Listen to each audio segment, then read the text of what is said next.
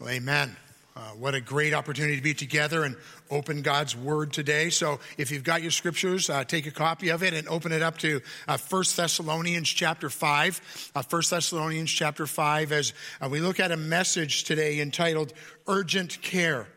Urgent Care. Right in the middle of our text, Paul says, "And we urge you, brothers." And so there's some things that are in this text that are raised up to a level that need to be taken note of that are very important. Urgent care. I remember a few years ago, Sue and I were on a pastors and wives retreat down in Phoenix.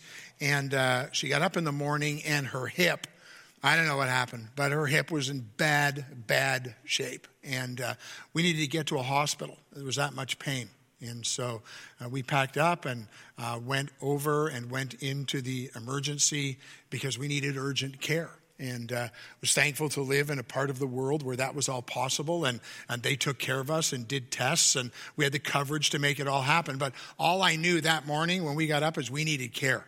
We needed it. And Paul, in this message, is going to lay out for us a bunch of things for the church and how the church is supposed to act and react and how we are to live in the midst of these days, of trying days. And we find it right in the middle of this text in 1 Thessalonians chapter 5. So would you stand with me? I want to read verses 12 to 24, and then we'll dive right into this message. "We ask you, brothers, to respect those who labor among you and are over you in the Lord and admonish you, and esteem them very highly in love because of their work. Be at peace among yourselves. And we urge you, brothers, admonish the idle, encourage the faint-hearted, help the weak, be patient with them all. See that no one repays anyone evil for evil, but always seek to do good to one another and to everyone. Rejoice always. Pray without ceasing. Give thanks in all circumstances, for this is the will of God in Christ Jesus for you. Do not quench the Spirit. Do not despise prophecies, but test everything. Hold fast to what is good. Abstain from every form of evil. And now may the God of peace himself sanctify you completely, and may your whole spirit and soul and body be kept blameless at the coming of our Lord Jesus Christ. He who calls you is faithful. He will surely do it." Let's pray. Father, thank you for your word. Thank you for these words that Paul wrote to this very dear church and how it was instructive for them. I pray, Lord, that it would be instructive for us as well.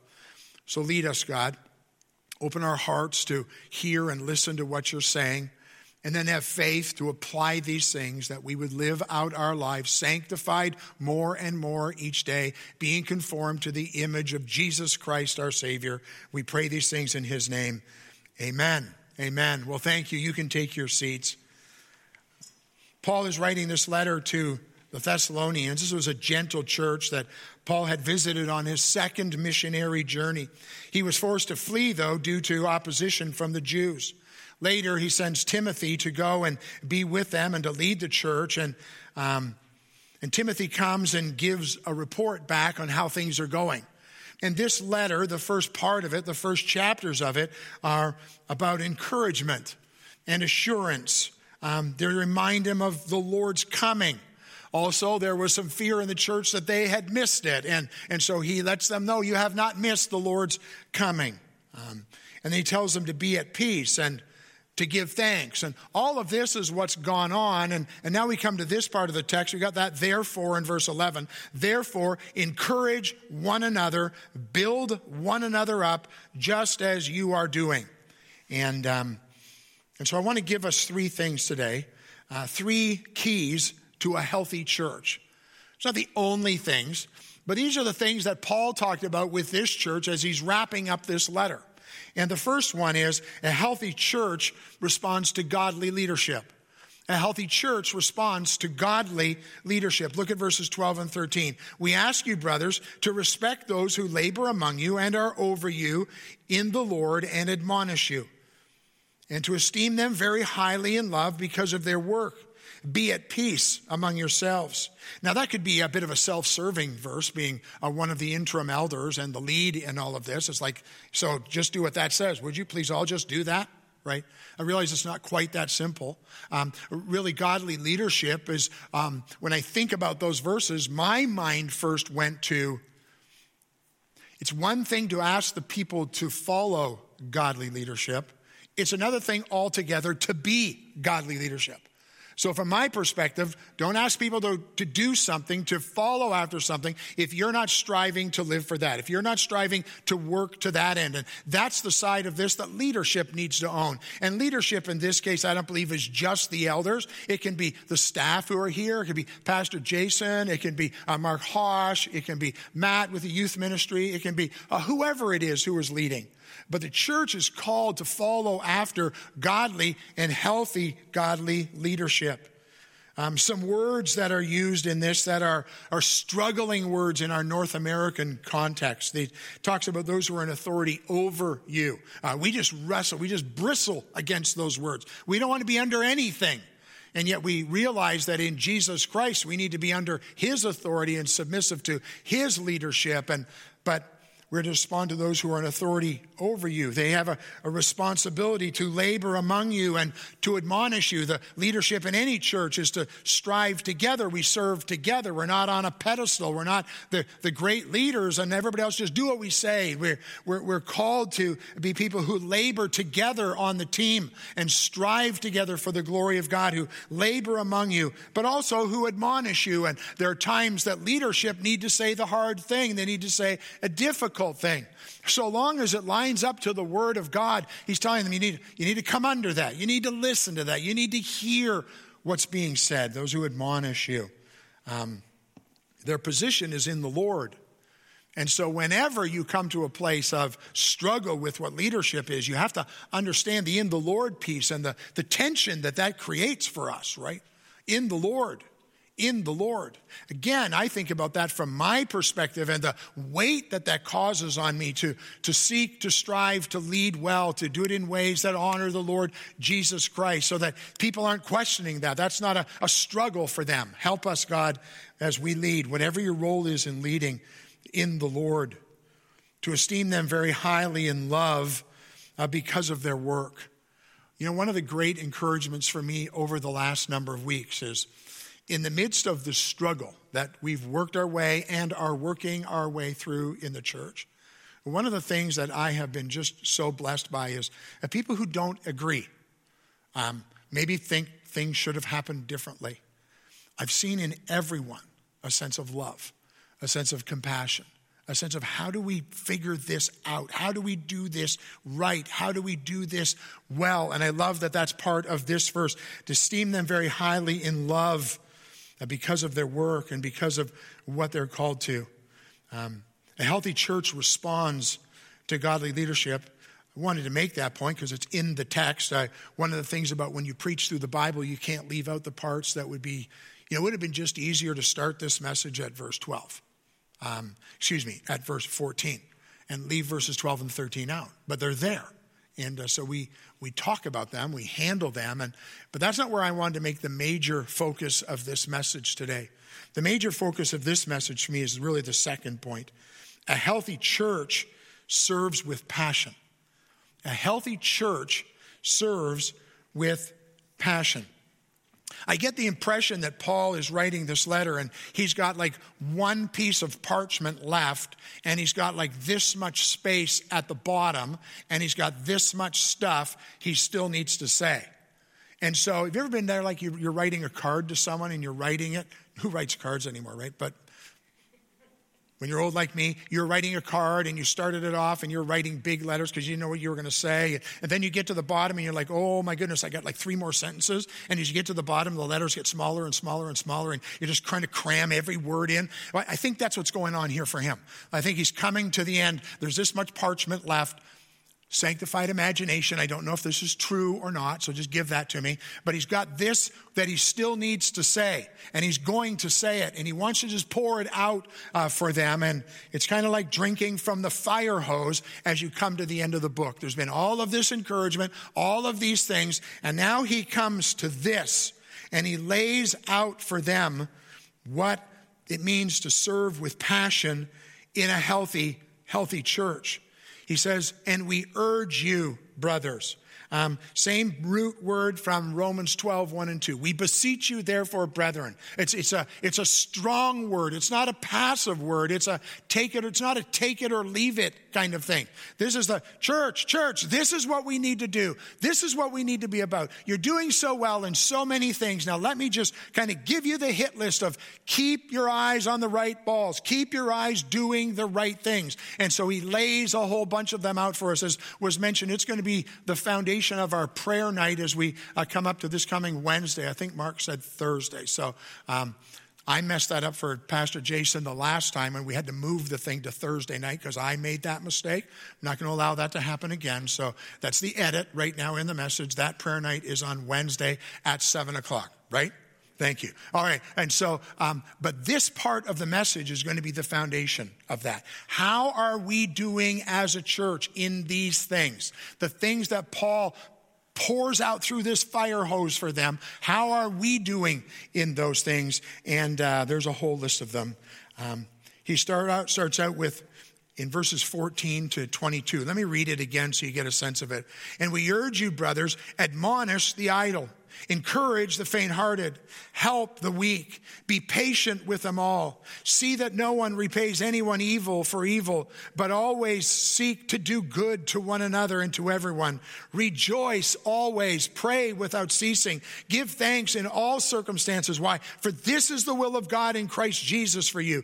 Do not quench the Spirit. Do not despise prophecies, but test everything. Hold fast what is good. Abstain from every form of evil. So the first one, admonish the idle. Admonish the idle. If you turn over probably one page in your Bible to 2 Thessalonians chapter 3, verses 6 and 7. Now we command you, brothers, in the name of our Lord Jesus Christ, that you keep away from any brother who is walking in idleness and not in accord with the tradition you have received from us. For you yourselves know how you ought to imitate us, because we were not idle when we were with you. Probably a group of people in the church who were sitting around. They weren't pulling their weight. They maybe didn't have a job, and they kept leaning in on other people. They kept trying to, suck out of the system whatever they could get. 1 Timothy 5:13 says, besides that, they learned to be idlers, going about from house to house, not only idlers, but also gossips and busybodies, saying what they should not. Yeah. Do you ever notice when you have nothing to do, you end up doing the wrong things? When you have too much spare time, when you have nothing going on, where do you go? You don't generally go to a good place, especially if you're a lazy person, especially if you're struggling with this. And so he says, admonish the idle. Admonish the idle. It literally means to warn them. Put that sense into someone's head. They're being idle. It's a military term. You are out of step. You are being unruly. And Paul talks about people who are idle, people who aren't involved, people who are, you need to challenge them. You need to admonish them. You need to set them straight. Other places in Scripture, like if you don't work, what? You don't eat, right? And we live in a society where you don't work and we just pour all kinds of stuff on you, right? I'm not talking about the person who lost their job, is diligently out looking for a job. I've always said, if you don't have a job, your full-time job is to find a job, right? Just get out and keep on going and trust the Lord and watch how he will work. We're not talking about those kind of people. We're talking about the people who sit at home and they're happy just to get the check and let somebody else pay the bills for them. And like that's the society we live in. He says, you need to admonish those kind of people.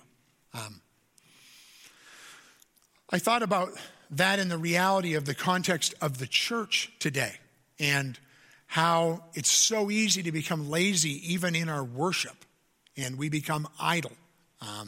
It's easier to sit at home, leave your pajamas on, have a cup of coffee. Sorry if that's you right now, but you need to hear the word of God. Admonish the idle. Why aren't you engaged? There could be good reasons you're not here, but are you serving still in the church? Are you finding ways to be engaged in what's going on? Paul, the very first thing he puts on his list, he says to them, admonish the idle. But he goes on, the second thing he says, encourage the faint-hearted. Encourage the faint-hearted. Literally, the small-souled, or those who lack boldness. Philippians 1:29-30 says, for it has been granted to you that for the sake of Christ, you should not only believe in him, but also suffer for his sake, engaged in the same conflict that you saw that I had and now hear that I still have. Now, we need to show an example. We need to be a model.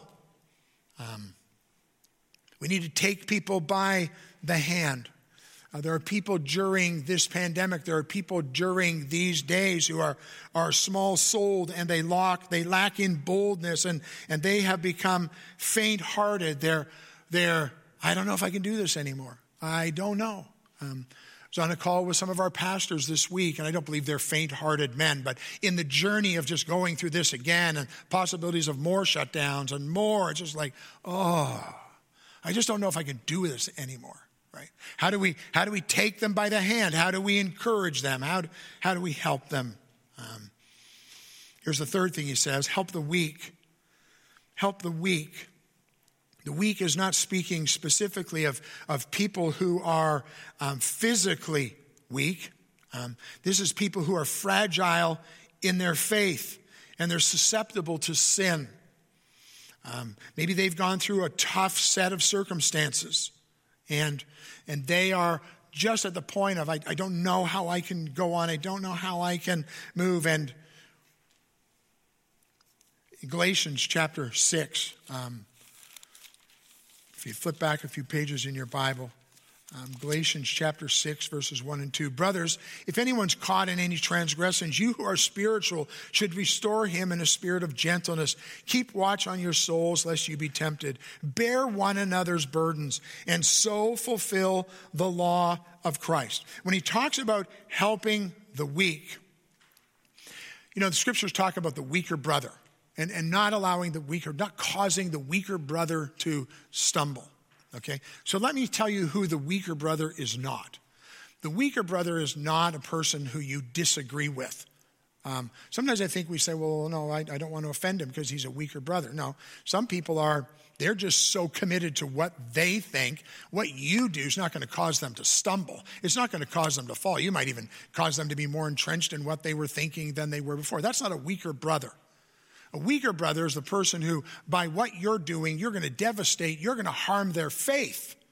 And hey, church, hey, individual, if there's somebody out there and something you're going to do is going to cause their faith to stumble, then just don't do it. Paul's like, I won't eat meat. I don't want to be a vegetarian. That's what he said. No, he didn't. I won't eat meat for the sake of that brother if it's going to cause them to stumble. If it's going to cause their faith to waver, I'll stop doing that thing.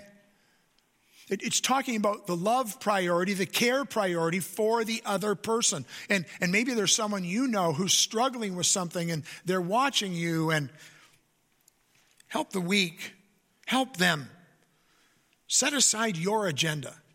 Put aside your rights. Not a big deal in this church wearing masks, but in some churches it's like a big, big deal. And I'm like, what is wrong with you people? Now I get it. Everybody's got their own sense of who's the authority on these things, and we all have our experts and all the rest. I was preaching down in Niagara, and we're told, like here, wear a mask. And I said, hey, nobody's telling me what I can say from God's word. Nobody's telling us what we can teach.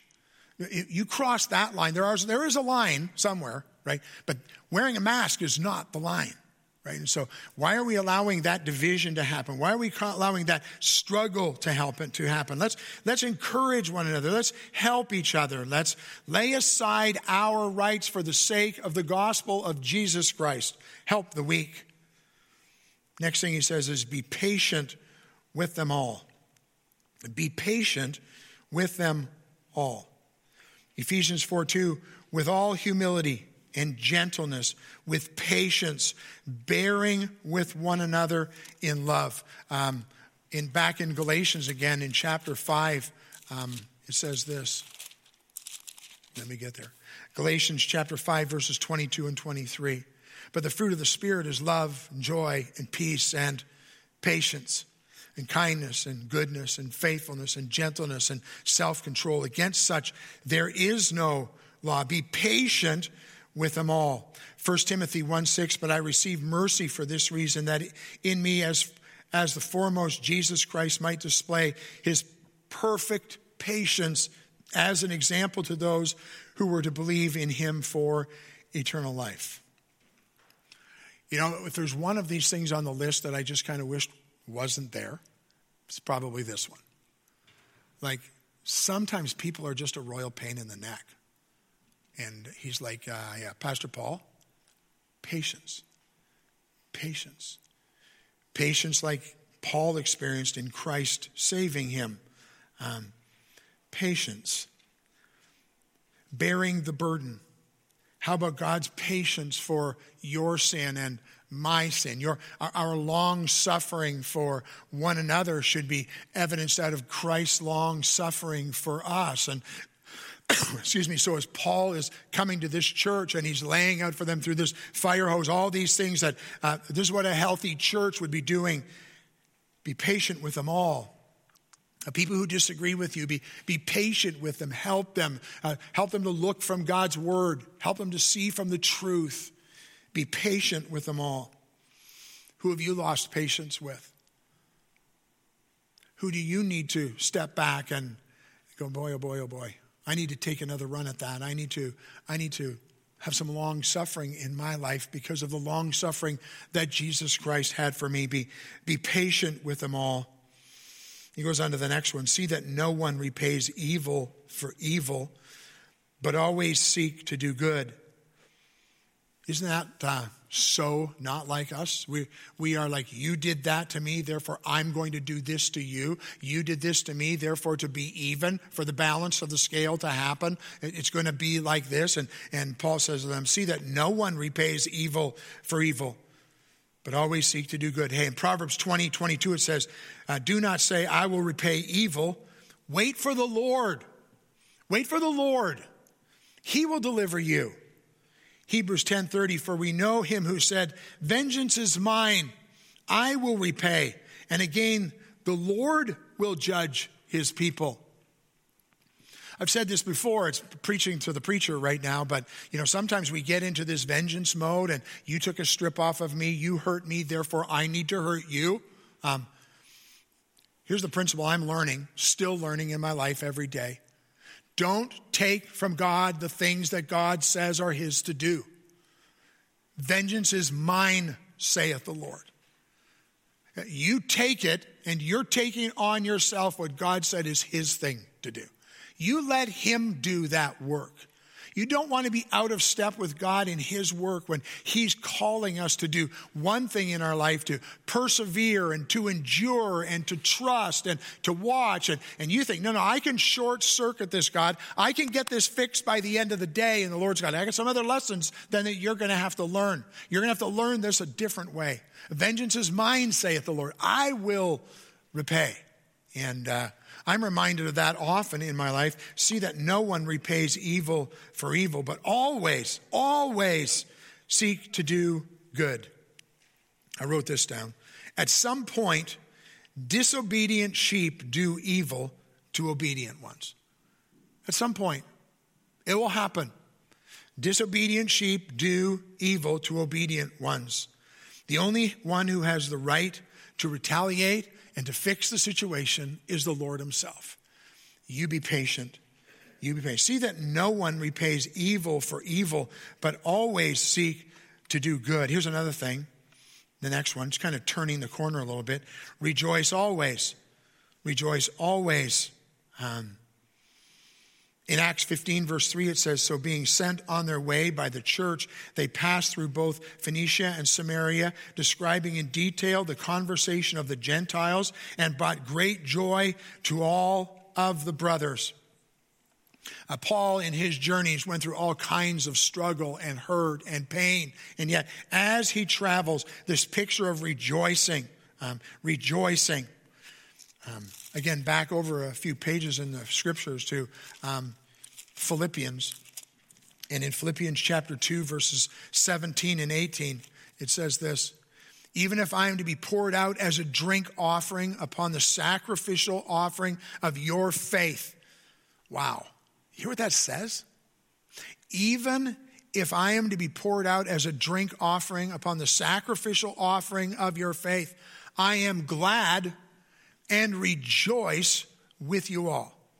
Likewise, you also should be glad and rejoice with me. Now, I find it easy to rejoice when things are going well. I find it easy to rejoice when life is easy. But do I find it easy to find rejoicing in what God is doing in the difficult time?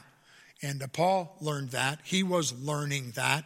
And we need to do that, learning to be people who rejoice in all kinds of circumstances. Rejoicing always. Rejoice because of God's righteous character. Rejoice because of God's redemptive work. If you don't have anything else to be thankful for today, sit down with somebody who you know who loves the Lord and tell them that and ask them to help you create a list. And they'll create a list with you. Right? There's so much for us to be thankful for. But if you can't think of anything else, as a follower of Jesus Christ, go back to the day you trusted Jesus Christ as your Savior and rejoice in that day. Rejoice in that God worked in your life and he brought you from death to life. He showed you that the work of Jesus Christ was for you and you trusted him. You accepted him by faith, and this amazing salvation you have, although life might be difficult now, is leading towards something that's going to be awesome for eternity. And that's what God is doing. Rejoice always. There's always things to be thankful for. There's always things to rejoice in. I just been watching on the news a young boy in Hamilton, 11 years old, who was hit by a car and died this week. His dad is on staff at West Highland Baptist Church. And I read some of the stuff his dad has written this week. And I can't imagine how devastating their lives are right now. The little guy hit in some kind of a crosswalk in an accident and he's gone. And his dad was, one of the things I read was rejoicing that because his son knew Jesus Christ, they were going to see him again. Right? Like, you think your life's hard? But he was finding a way to rejoice and be thankful in the midst of the absolute, utter agony that they're going through this week. To be thankful in those things. Because his son knew Jesus Christ. Be thankful in the redemptive work that is yours. And if you're here and you've never trusted Jesus Christ, you can have that hope in the midst of hard days. And they are hard days for us, difficult days. They're hard and difficult because we've never experienced these kind of things before. Other people around the world look at us and are like, what's the big deal? But for us, this is a big deal because we haven't experienced these things. But you can go back with thanksgiving to the redemptive work of Christ. God's sovereignty in our lives, be thankful. God's promise for your future. God's answered prayer in your life. The appreciation of the gift of God's word for us, to rejoice in that, in genuine fellowship that we have with one another, to spur one another on to love and good deeds. And again, in the saving proclamation of the gospel of Jesus Christ. Rejoice. Rejoice. Rejoice. The next thing he says is pray without ceasing. It's to be constantly in prayer. It doesn't mean you don't stop praying. But it means your life is made up of just this sense of constantly coming before the Lord in prayer and making him the theme of what's going on in your life. Psalm 42, 1 and 2 says, as a deer pants for flowing stream, so my soul for you, O God. My soul thirsts for God, for the living God. When shall I come and appear before my God? Pray without ceasing. Give thanks in all circumstances is the next thing he says. Being thankless, ready, is the spirit of the unregenerate heart. Being thankless is the spirit of the unregenerate heart. Being thankful is the spirit of the regenerate heart. Romans 1:21, for although they knew God, they did not honor him as God or give thanks to him, but they became futile in their thinking, and their foolish hearts were darkened. Being thankless is the spirit of the unregenerate heart. And so is your heart, is your spirit towards filled with thanksgiving, giving thanks in all circumstances, even when it's difficult, knowing God is in control. He's leading in my life. This will work out for him and for his glory. Be thankful in all circumstances, being thankful regardless of the circumstances. In Acts 5:41, and when they left the presence of the council, rejoicing that they were counted worthy to suffer dishonor for the name of Jesus Christ. And so they walk out of the meeting and they have been rebuked, they have been hurt, they left the council rejoicing that they were counted worthy to suffer dishonor for the name. Count it all joy, my brothers, when you meet trials of various kinds. James 1:2. Philippians 2:13, for it is God who works in you both to will and to work for his good pleasure. Hey, church, give thanks in all circumstances. In all circumstances. As I said, I was talking with some pastors this week, and some are facing shutdown. Toronto North and the church in Mississauga and the church in Toronto West. They can't have church today. They can't do this. Up in Calgary North, Redemption Calgary North, the school that they meet in Bear Paw or something like that it's called, they had an outbreak in their school. Where this church meets, and therefore the church was shut down. So they can't have church, right? And in all circumstances, give thanks, because God will work his will. God will do his work in his way. Here's another one. Do not quench the spirit. It means to put out or to stifle or to extinguish. God's working in you in Jesus Christ. Don't do anything that's going to put out that work. Do not be like a bucket of water poured on a fire because of what you're doing. Don't quench the Spirit. What's God's Spirit leading you to do? Not what are people suggesting you do, but you know before God, this is what I should be doing. Don't quench the Spirit. Don't put out the Spirit. Don't through a bitter spirit or through an unforgiving spirit or a hurt spirit, quench the working of God in your life. He's challenging the church with so many different things, but if we're going to be churches that honor Jesus Christ, these are the kind of things that we need. Grant us strength to stay on the path of sanctification, God. Do not despise prophecy, the verbal word or the written word. And I like to say it this way. Don't ever accept the things that I say just because I say them. But test them by the word. But don't ignore them. The written word is never to be taken lightly. God has given us his word. And we aren't to ignore it. We are to listen to it. We are to read it. We are to do it. He goes on and he says, test everything. Hold fast to what is good. In Titus 3:8 and 11, it says, the saying is trustworthy, and I want to insist on these things so that those who have believed in God may be careful to devote themselves to good works. These things are excellent and profitable for people, but avoid foolish controversies, genealogies, dissensions, discussions about masks. Okay, I put that part in. And quarrels about the law, for they are unprofitable and worthless. As for a person who stirs up division after warning him once and then twice, have nothing more to do with him, knowing that such a person is warped and sinful, and he is self-condemned. Test everything, hold fast to what is good. What does God's word say? Hold fast to God's word. And so in these 2 points, he's getting the church focused on the word of God. He's already focused us on prayer. Now he's focusing on the word of God. Listen to what it says, test what it says, and do what it says. And then the last thing he says is abstain from every form of evil. Every form. Abstain from every form of evil. Now, the interesting thing in my mind about that point is, like most of the forms of evil, we don't have a problem with because we're already abstaining from them. Yeah, but what's the forms of evil you're not abstaining from? Abstain from every form of evil. Why? So that Jesus Christ will get the glory and all of that. Well, that's quite a list, right? It's quite a list. Guess what?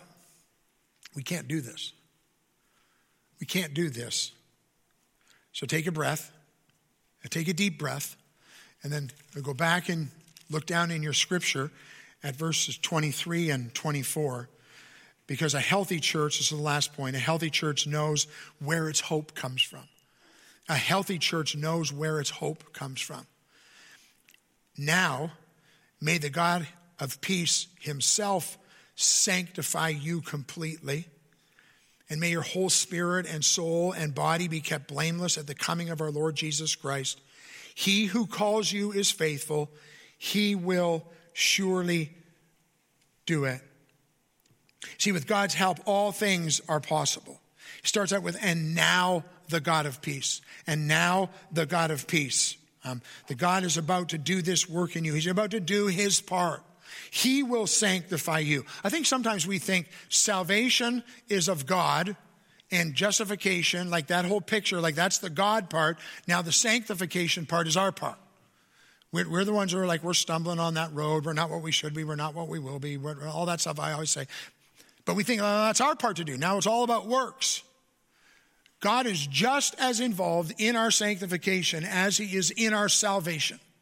It's God who sanctifies us as we yield ourselves, as we set aside our sin, as we set aside our selfishness, as we set aside our pride. The great news is you're not on this journey by yourself. So these 12 things that Paul's just laid out for them, you're like, how are we ever going to do this? You're not. God is going to do this in you a little bit every day, growing up more and more for the glory of Jesus Christ. God, help us to remember where our hope comes from, where our help comes from. He's the one who will sanctify you completely. He's the one who will make your body, soul, and spirit blameless. He is the one who will do this work as we are yielded to him. Do we have a part? Of course we have a part. But it's so encouraging to me that list, which is too much for me, is not too much with God's help. And a little bit each day. A little bit each day. Well, so what? So what? Paul comes to the end of this book. This amazing book, an amazing story. You should go home and read it this afternoon. But this book, and then he just says, like, follow your leaders. Follow after godly people who are leading you. But then he comes to this. He says, this is what our church should look like. These are the kind of things when people inside the church look at each other and when people outside of the church look at us, this is what we should look like. These are the things that we should be aspiring to. These are the things he says, I urge you, I beg you, I beseech you. Do these things for the glory of Jesus Christ and for the church that Christ died for. Do these things. But I'm not asking you to do them alone. I will be your helper. I will be the source that you need so that you can be sanctified these things growing up in the image of Jesus Christ for his fame. Let's pray. Lord, this is your word. These verses are in some ways so basic, and yet, Lord, some days they're so far away from the reality of our lives. So I pray, Father, that you would continue to lead us as your children who are part of your church, that we'd be part of a healthy church, Father, that is led by people who honor you and are growing in you and are desiring you. A healthy church that is desiring to look like the things that Paul laid out. It's not an exhaustive list. It's not everything, but hey, we can start there. But understanding, God, we need your strength to do it. So where we have done things in our own strength, bring us to repentance for these things. Where we have lacked faith to do things, Lord, give us the faith to step out, believing you will go with us. You will be our helper. Father, but work for the glory of the name of Jesus Christ in his church. We pray these things in Christ's name. Amen.